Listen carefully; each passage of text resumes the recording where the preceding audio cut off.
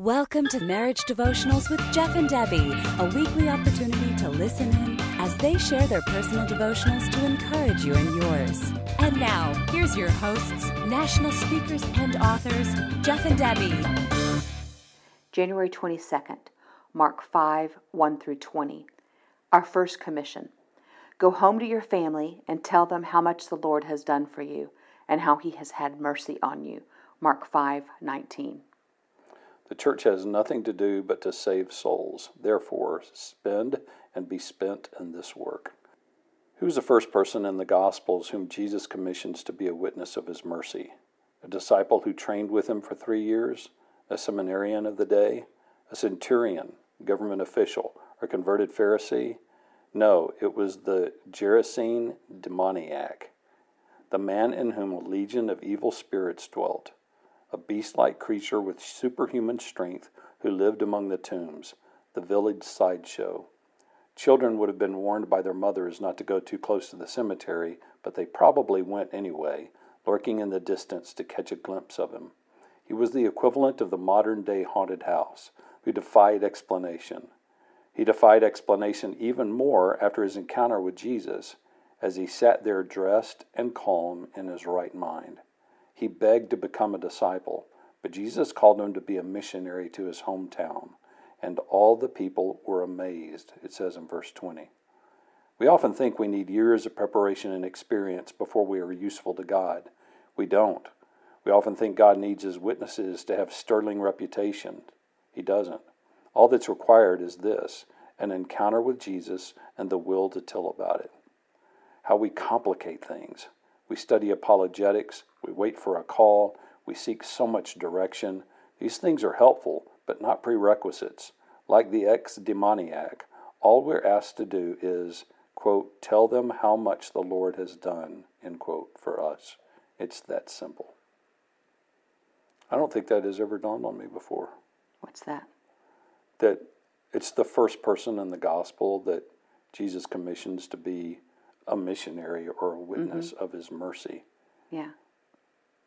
And just that whole thing that he could have shown mercy to a bunch of different people, but he showed mercy to somebody who needed it the most and that other people didn't even think probably deserved it, you know? Yeah. So, I guess in our marriage relationship, the only thing I can think of, that would really kind of translate is just that when you go and show everybody how crazy I was before I married you, and now how refined and sane I am after living in close proximity to you for 3.5 decades. Now I'm dressed properly, and I can sit and be self-controlled at the dinner table.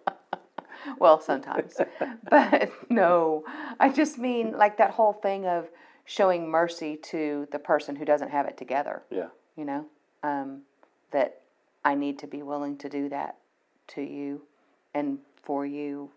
And I guess more than anything, just being grateful that God gives us the ability and can say, hey, go and share with people what he's done. Mm-hmm. People ask us sometimes whether or not we have a degree in family and marriage ministry, and we don't. It was just something that God really put on our hearts to do, and he kind of made us these missionaries to the family, and I guess it's all about going home to our family, to families, and telling them how much God has done for us and how he's had mercy on us in our marriage, helping us learn to forgive each other, giving us better and more chances to do this whole relationship thing better. So, yeah. It is funny. I hadn't thought of that, but remember when we were at that Fall Festival of Marriage in Palm Coast, Florida, is where we met Gary right after the 5 Love Languages has come out. And Gary Chapman. And he was asking what we felt like we were being led to do, and we told him, marriage and family ministry and how we wanted to do family revivals, because back in that day it was a big deal to do revivals, and we wanted to provide this proactive, preventative kind of a thing in churches, and saying, I guess our next step is we need to go to seminary. And Gary going, seminary's not teaching that yet. Right. You're kind of ahead of the curve. They're just teaching about counseling. And so I think you guys just need to go out there and start doing it, and I'll mentor you. And Right. I remember how scared I was at that answer. It was almost like I was going, I'd rather learn how to become this trained professional. Yeah, like this guy. I'd rather be a disciple. Really? Yeah. You're just going to send me out there? Right, yeah.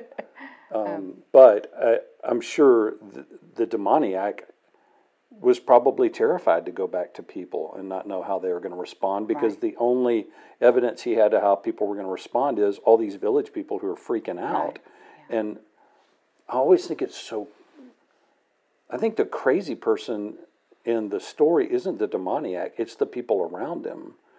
Because, yeah, they told their kids to stay away, maybe. That's not in the scripture, but we would have.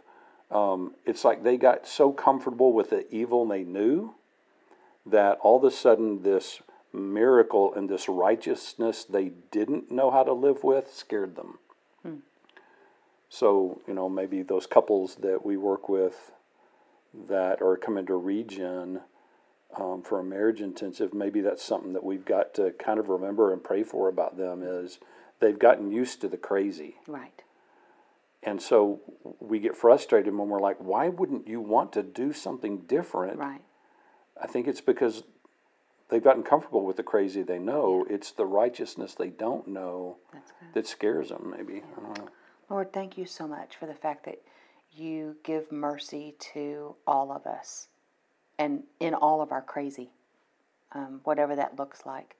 Thank you for the fact that you don't need us to have a certain amount of knowledge if we'll just trust you and tell others about how great you are. And that's the only knowledge we really have to have. I thank you for the opportunity to be missionaries to families. And I thank you for times when there are times when I need to give mercy to Jeff when I may not understand where he's coming from. And this story reminds me of how I should do that because you've done that for me. Amen. Lord, I joked about it a while ago, but I am so grateful for a wife who was willing to put up, and still is, willing to put up with some of my craziness.